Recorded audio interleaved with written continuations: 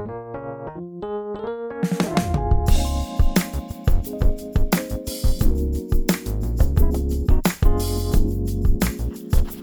have tuned in to Authors Up here on ALH Broadcasting, an affiliate of the Streaming Inspirational Broadcast Network. Your hosts are authors Ruth Griffin, Andrea L. Hines, and yours truly, Victoria Henderson Poole. We love what we do, and we know it is every author's desire to get their work to a greater audience. Authors Up is a forum for authors by authors, those who are already published and those who want to be, along with other writers and playwrights.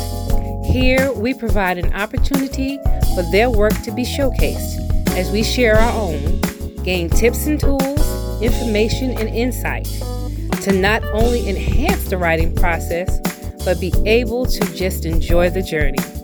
Those who are willing to put pen to paper will usually have a story they are willing to tell, and they are invited to tell it right here. And if you are not a writer yet, no worries. We want you to be a part of our listening audience. So take notes if you like, send in your questions, or just feel free to comment on the candid conversation, because it's time for Authors Up.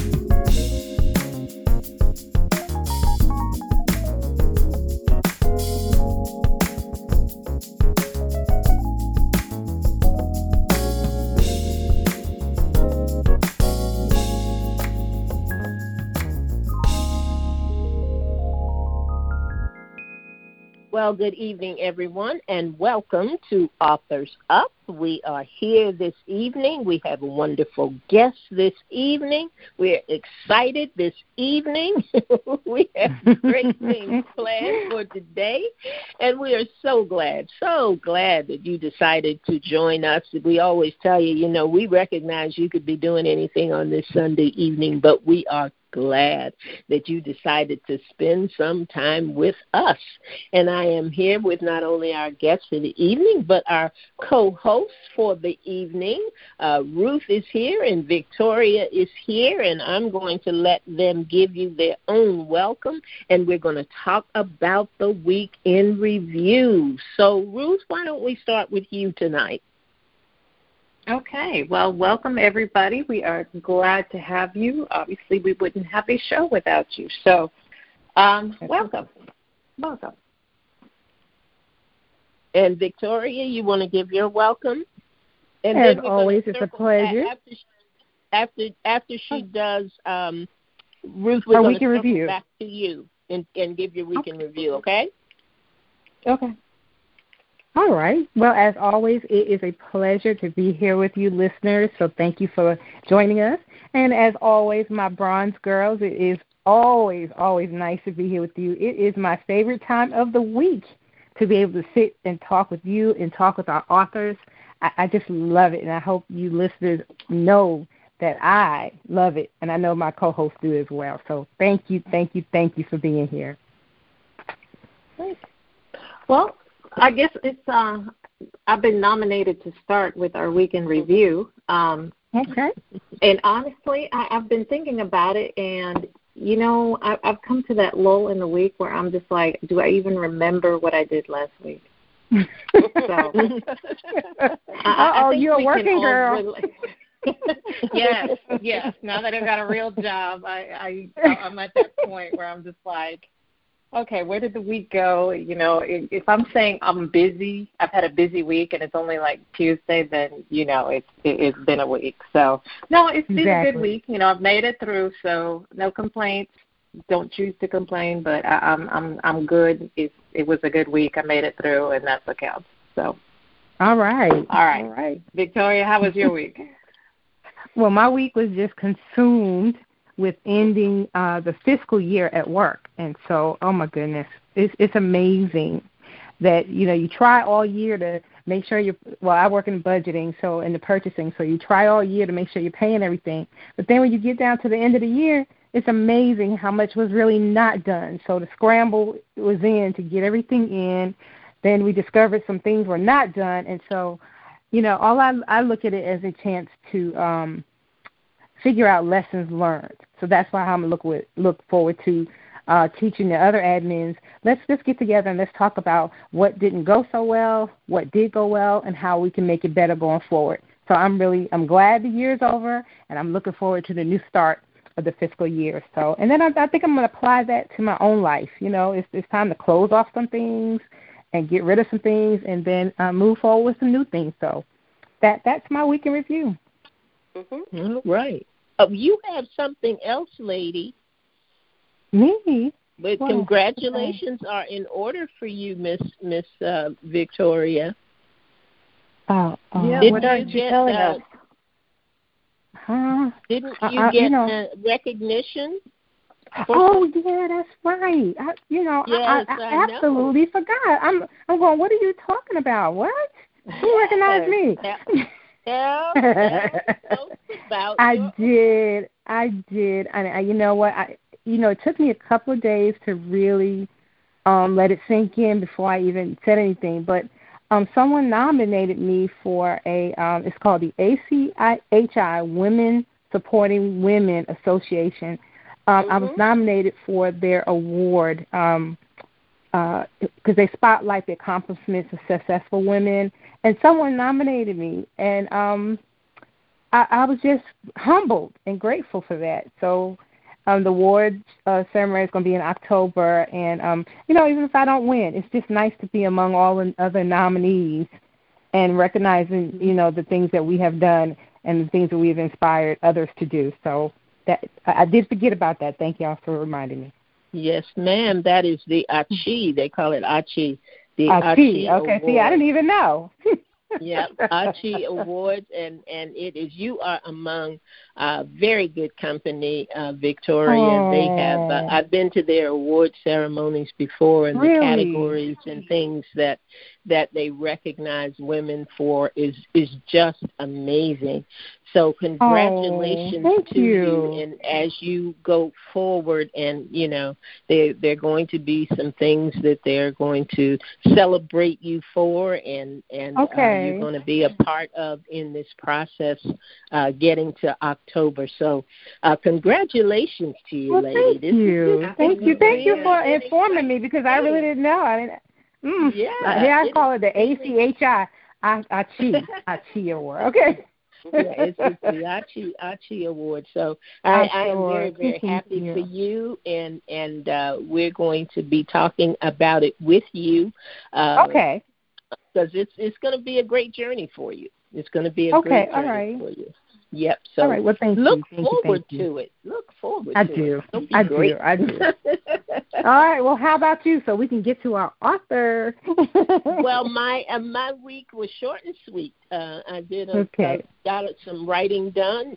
Still have some more to do. Got to get my newsletter out and things like that. I had a chance to spend a little time with my grandson, bless his little heart. And I don't know whether I've ever mentioned it on the show or not, but he has been in date braces on his little leg for almost a year. And he has braces that he has to wear at night, I think, for another year. But his braces came off, and you couldn't tell this little fella that he wasn't running a marathon. He took off. He's just been running everywhere. So it was just good to see him out of those braces, and good to see a smile on his little face. So that was actually my highlight of the week. Yes, that's pure joy right there. Yeah, I so enjoyed that. And now we are going to move into what this show is all about, and that is authors and the wonderful, wonderful books that they write.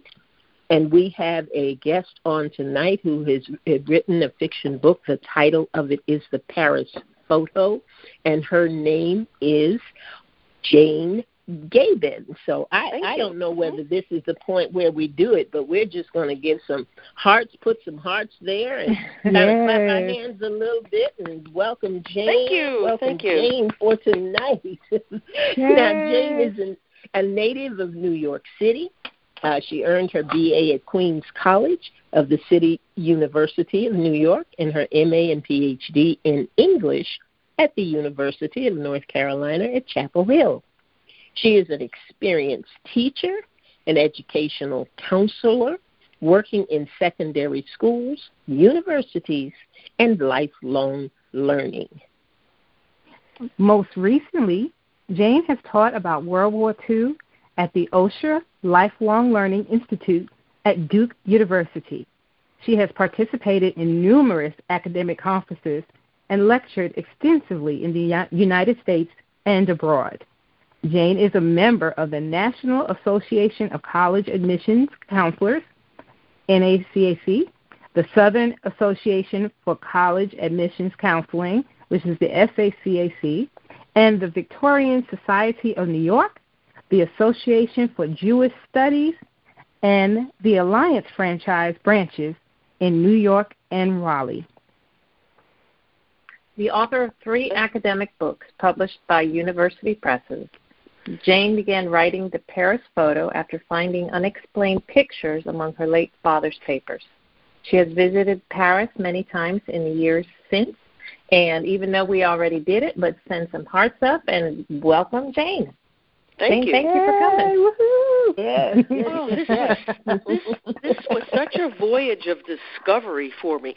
First, I've never written any fiction, and I've always wanted to write, but I never felt I was, good enough. You ever have the feeling? Mm-hmm. Although I'd been, from teaching, I could distinguish good writing from not good writing. And I thought, well, I could do better. Yes. And I sometimes pick up things, the grocery store or the bookstores, and I look at them, and I thought, I can write better than this, but they got published. Or I can pick up a book and I go, oh, I never thought of crafting a sentence that way. That's genius. I couldn't have thought of it. So basically I just write what I see, Right. but I insist on things being nicely written. So, there are strong words and there are weak words and that sort of thing. But this story, like I said, landed in my lap.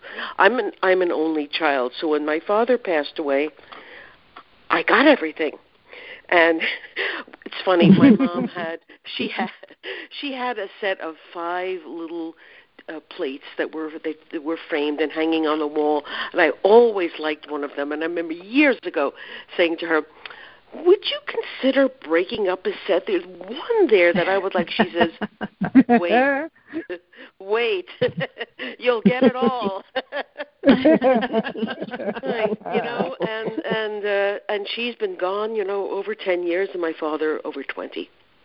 Anyway, when my father passed away, I brought my mother up here, and then I had to go through their place, their apartment, and clear it all. It was very hard. It took me a long time.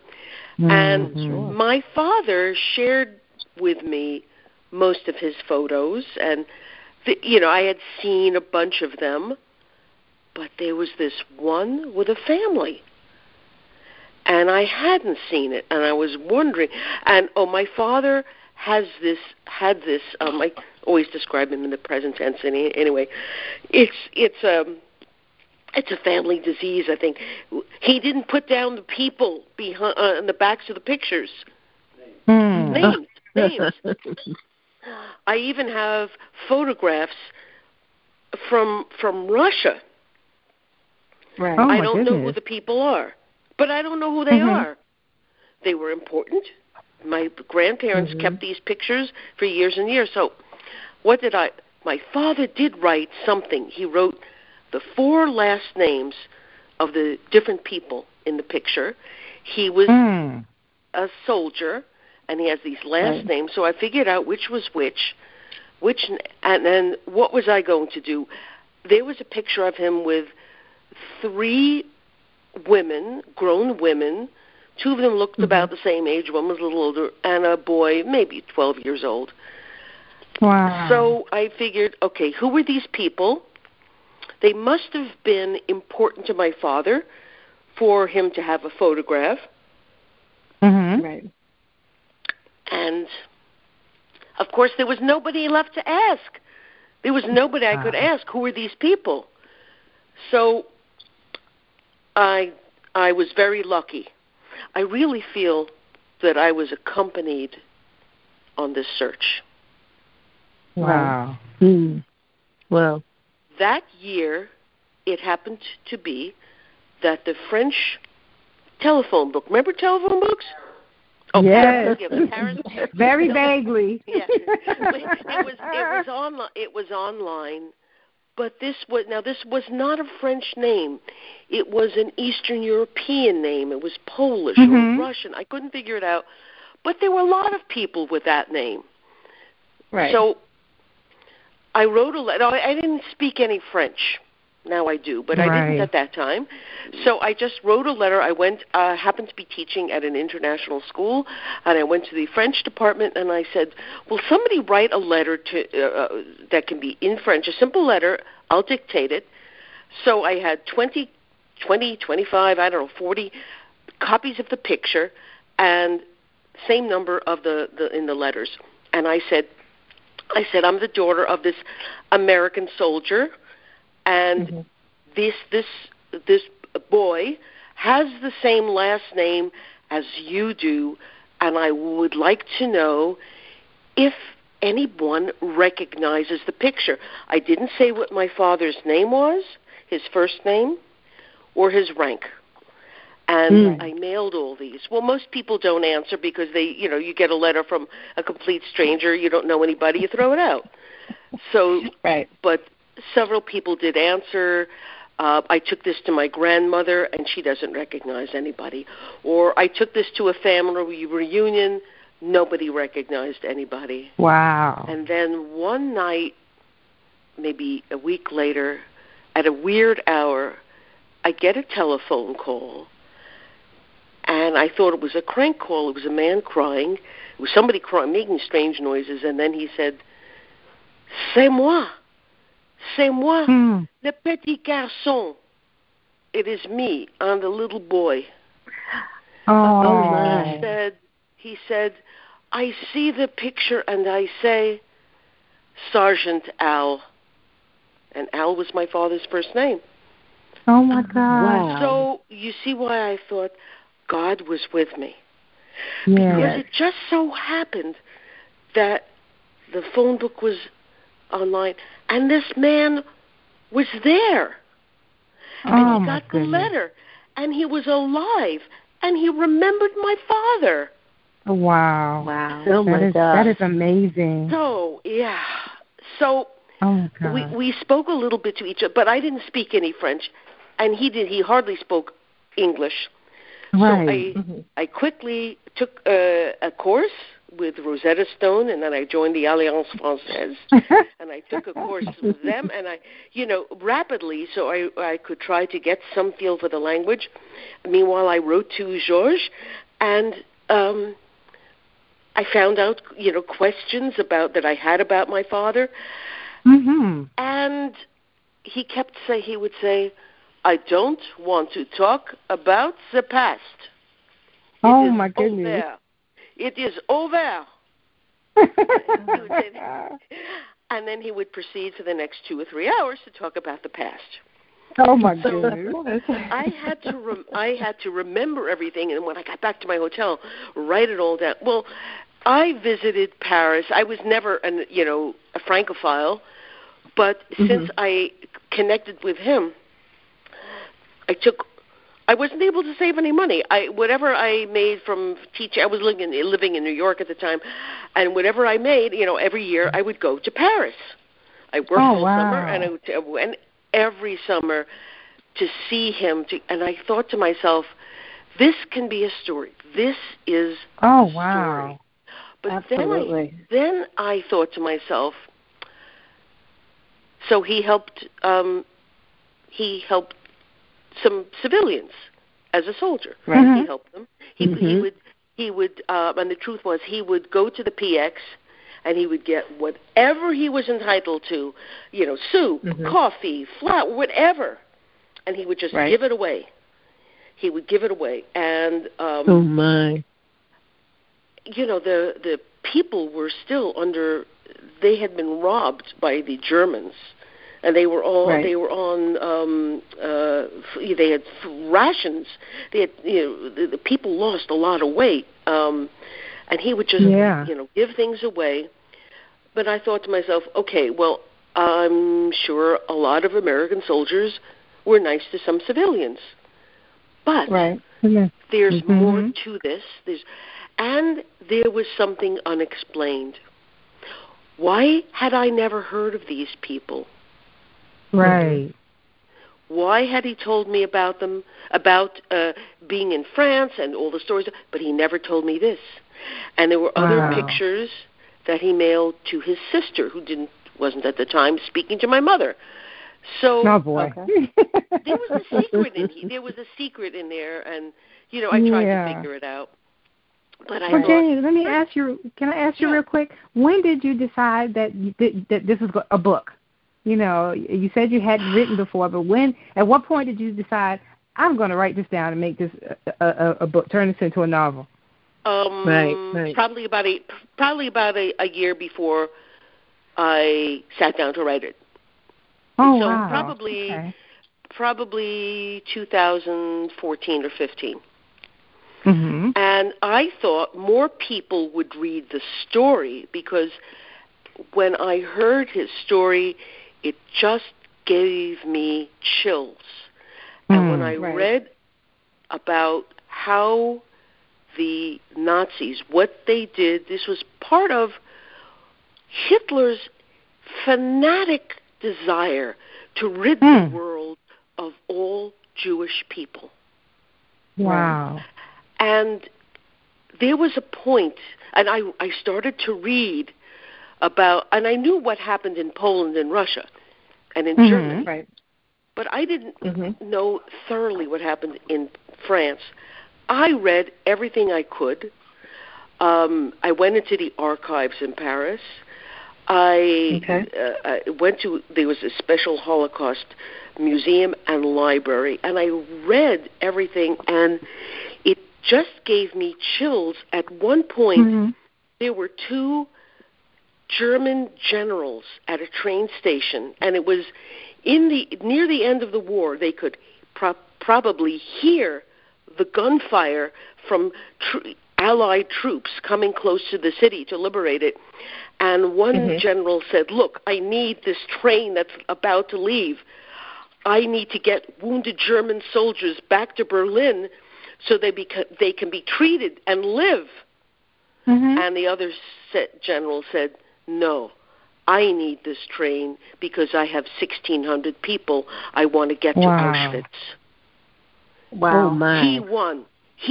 It was more important to the Germans to kill people than to take care of their own war wounded.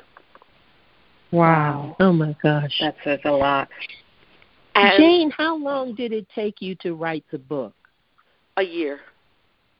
It took you a year. And something else happened during that time. The election of Trump.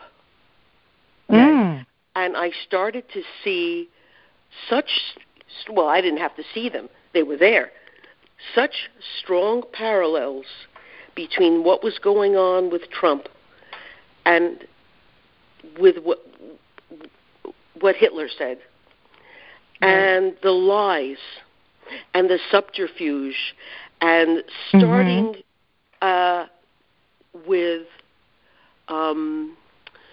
you remember, we just want a registry of all the citizens all people here who are not citizens.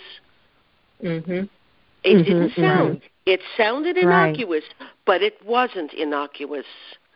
And that's exactly the way the Germans started in Paris. Wow. A little bit here, chipping. And it was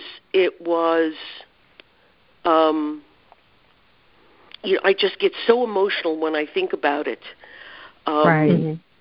And of course, it wasn't just Jews who ended up in the death camps, but there was no protest. There was no protest. Even Jewish residents of Paris, who thought, they're asking for foreign Jews. They're only going to go after foreigners and deport them. That's all. Right. That's where they started. And bit by bit they got, because there was no sort of neighborhood to go to, and people didn't live in certain area. This is the Jewish quarter, and this is the the Catholic area, and this is the Protestant area. They're all over the place. So the first was, well, it was just insidious, and that's what I wanted people to see, the insidiousness of how this could happen in a country that had, liberté, égalité, fraternité as its motto. It was very, very frightening. Yeah, to definitely hear the impact that it had upon you, just by listening to you speak. I mean, oh my goodness. Wow. And Georges, who was past 80, Georges stayed alive, I think, until last fall. Last fall he did pass away. So for a number of years, for 8 years, we had a nice friendship. And that's beautiful. And what he told me, he says, after your father left Paris, we never saw him again. Of course, we never heard from him again. And I thought, that's weird. My father didn't have, I had just this one picture, but apparently there was a relationship.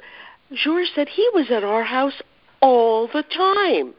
Oh, my goodness. Really? And it's just amazing. From one picture that you discovered all that, had such a nice friendship, and just got all this information that you're now sharing with us. It's just amazing. Well, why do you think he kept it a secret? Why do you think he kept it a secret? Well, I think either he had a relationship with Georges' mother. Maybe not, though. Maybe not. Because she really didn't know she was a widow. They did not know about the concentration. They did not know. He was deported, and then they didn't hear from him. So they were waiting for him to come home. But even the fact of his having a close friendship with another woman would have made my mother very uncomfortable. Understanding. Okay. So that's and also my father did not rock the boat. He made a little bit. He did what he felt was right in the war. Right. Oh, by the way, he was not in a fighting unit. I neglected to say that. So he wasn't in a combat unit. He was, because he had flat feet. He was in the postal. In the postal service. Well, he was trained in combat, but he was in a postal unit, and they delivered the mail to and from the soldiers and parcels and so forth, and they censored everything. But it made me feel very good, that he had never hurt anybody. He did things. His morals were never called into play. But that's beautiful. He at home he didn't rock the boat. He didn't rock the boat, and he had a very controlling and domineering mother. As you may, those of you who have read the book, may have gotten the picture. So I think that was the crux of what was going on. But I thought, well, I can't just meet this. Oh, that's very nice. Well, nice to have met you. Goodbye. I felt that I was supposed to continue the friendship. Continue the relationship that my father had. This man has had not a nice life. not right. You can imagine that. Well, Jane, how different was real life from your book? Not going to tell you. That's all right. That's all right. Okay. Well, in the second part of the book, the soldier's daughter, who is a grown woman, goes back to Paris, and she hears, the story, but she's like a tenured professor of English, which I'm not. I never never had an academic position, and I have had a family, so she can find out things and she can do things, and it's actually left sort of ambiguous. Maybe she'll say that, Mm-hmm. But she does get his point of view, and she does strive to get his memory of what it was like as a child. Yes. To have his father suddenly disappear, and his grandfather, and some neighbors, but his mother was very, very smart, and something told her to get out, and they were again lucky, because in order to survive in occupied Paris, you needed papers, because if you were Jewish, they had a big red J for Judah, all across your passport, and everybody had to have had an ID card. You needed it whenever you bought tickets or rented an apartment, or it had to be shown on demand. So you had to have fake papers, or and it had somebody on the outside, which he had, the person who provided these papers, and a marketable skill. They don't care if you were an expert in, let's say, Shakespeare, or or you were very good in in mathematics. They wanted they were hoping to you could survive if you had a skill. She was a really expert seamstress, and so she worked in a factory run by the Nazis, and she made uniforms. And so I got these stories from him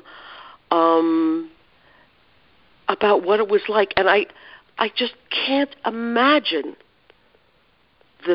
he said his main memory of childhood was fear.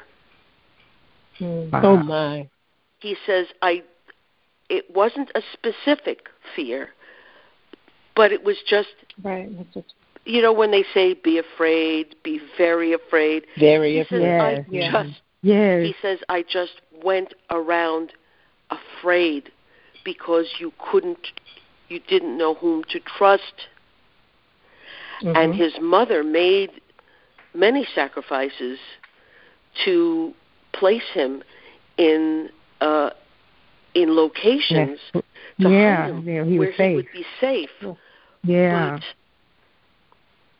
so of course, I'm trying to imagine how he felt, finally understanding and knowing what happened to your father. That was a question that was answered for him before he passed, and the impact that must have had on him.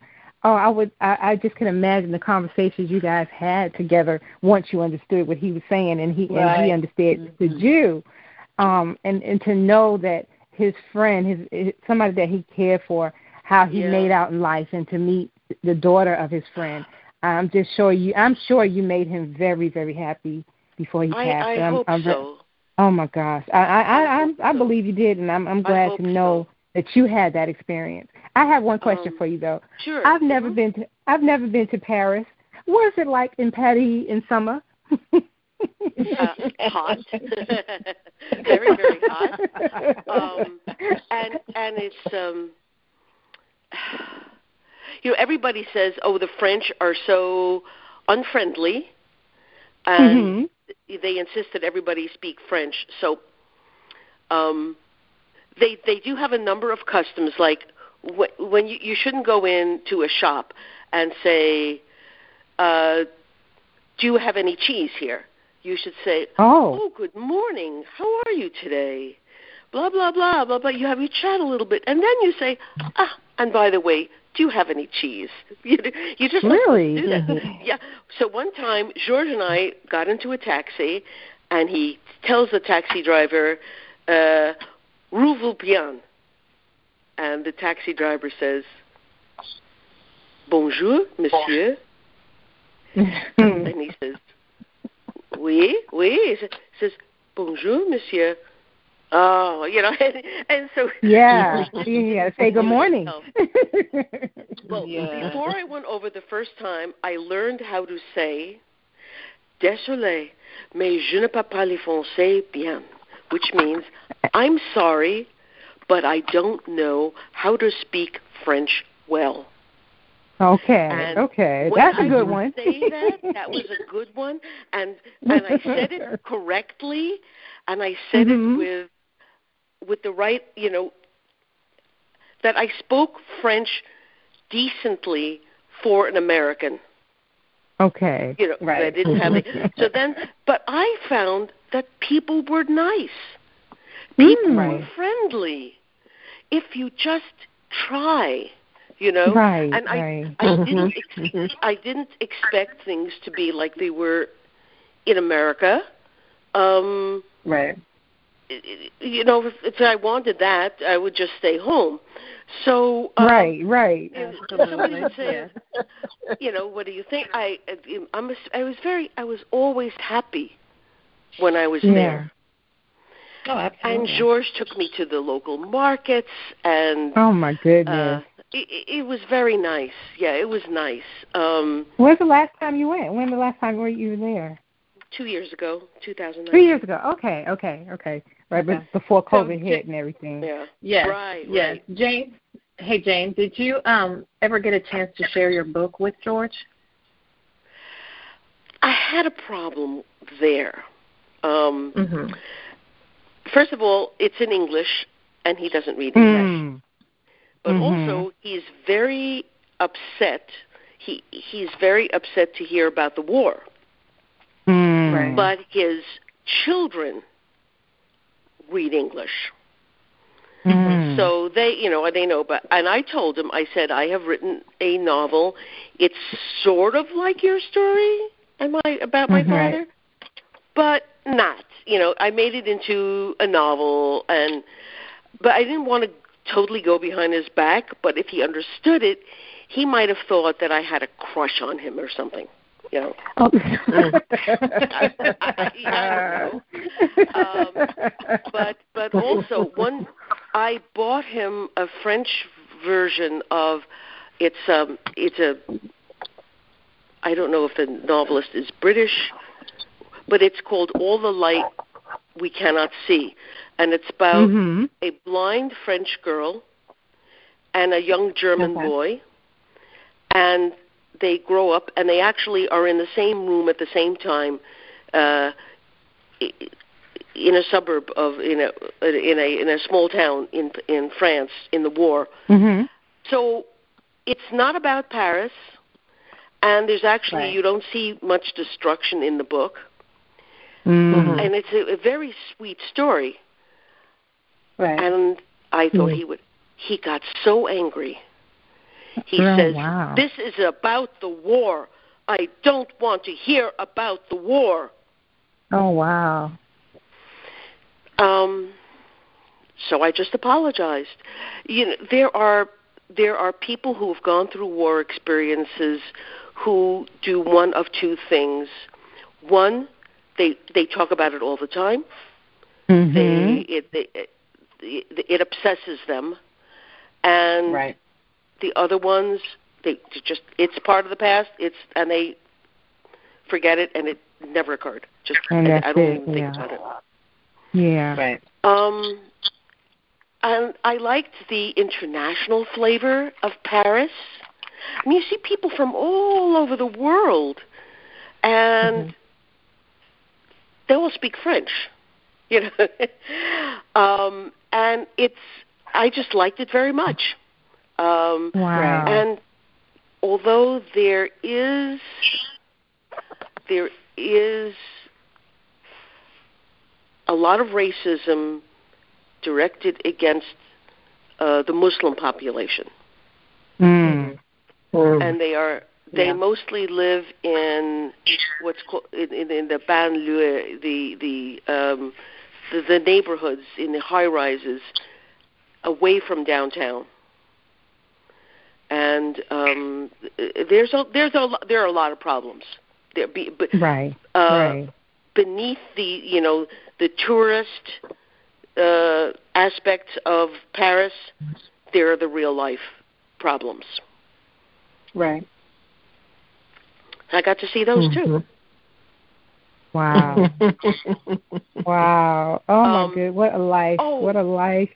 One day I was on the metro, which is it's a subway, and sometimes it's elevated and mostly it's underground.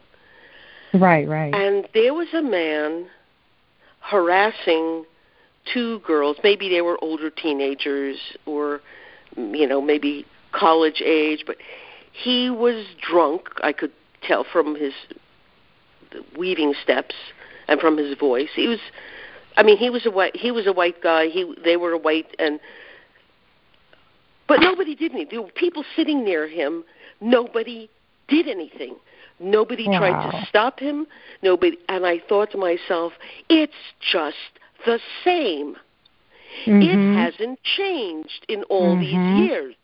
And I felt like saying to those, I got up, I walked halfway down the car to confront the man. And I said, as best as I could, leave them alone. Leave them alone. Go away. Don't stop bothering them. And I felt like saying to the other people, this is why the Nazis marched into your city, meeting no resistance. Right. Wow. The point of my book, I wanted people to, if you see anything wrong, you see something going on,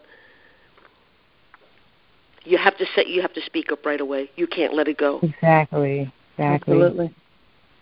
Jane, can we ask you? We're about to run out of time. No, you're fine. You're fine. You're okay.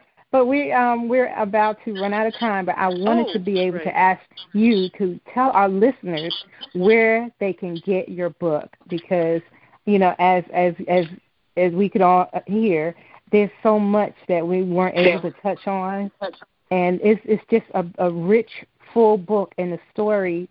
It's just a story I think that everybody needs to read and hear. So please tell our listeners where they can get the book and how they can get in contact with you. Okay, the book is available on Amazon, and you can just order it. If they can get in touch with me, the easiest way is, I guess, the email. It's just Jane S. Gaben, one thing, no punctuation, at Yahoo. Right. And the book is available, and you can get it on a Kindle too for less money, and you can read it, read the electronic version, but without the pictures. Gotcha. Which are always on the cover. No.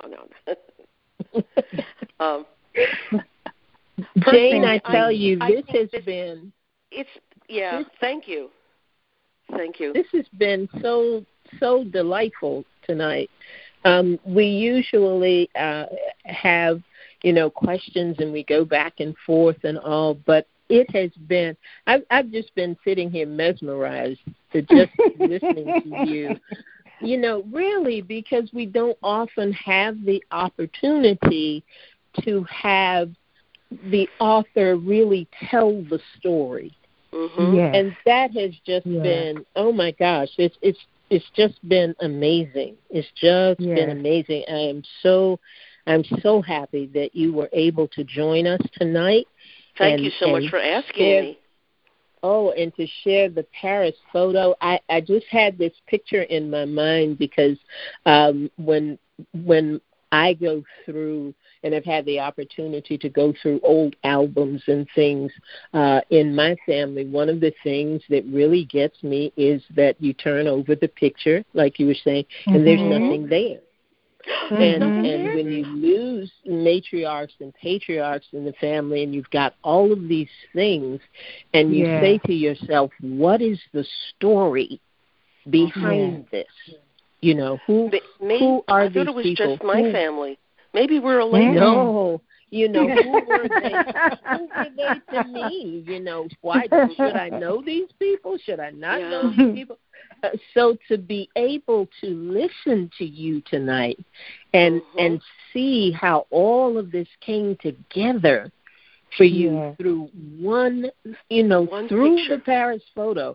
That is just wow. That's really something, and I am just so happy that you just not look at just those pictures of the matriarchs and patriarchs. There's a story in every single picture. Absolutely. Yes. Absolutely. Yes. But it is a message to me. I think about it every now and then, but it is a message to me while there are still older members in my family to get those photos out again and to see, if any of that can be identified. So I just thank you. I thank you for that, and thank you for putting that, making me remember how important that is and how important some of these stories are. So, we always say, get the book. This is no different tonight. Get the book. Right. Get the book. Story. It is a beautiful story to be told. Thank you so much, Jane. Thank you so much. Ruth, do you have any closing comments before we go tonight? Well, just like you, Jane, thank you for joining us. Honestly, I was sitting there earlier just thinking how delightful it is listening to you, and I think you gave off that vibe to everybody. So thank you for joining us. Thank you for having me. And of course. Well, listeners, you know exactly what to do. We end our programs the way we start our programs, so send up some hearts to let Jane know how much we appreciate her being with us tonight, and just, let her know that she can come back anytime. Yes. Anytime. Love to have her. Thank you to the River Church. This means a lot to me. No. Well, we are very, very glad that we could have the chance to enjoy your book, and your just hearing you tell the story. It was wonderful. It was wonderful evening. So, listeners, you know that we are here every Sunday night at 7 p.m. We thank you so much for joining us. We thank you for being a part of Authors Up and what we're doing here, what we're trying to do here, provide a forum for authors, by authors. We have some surprises coming up for you. I tell you what, no, I'm not going to tell you what. Tune in and see what's going on. But like I said, we will be right back here next Sunday evening at 7 p.m. Until then, this is Andrea Hines with Victoria Henderson Poole and Ruth Griffin. And there's never a dull moment here at Authors Up.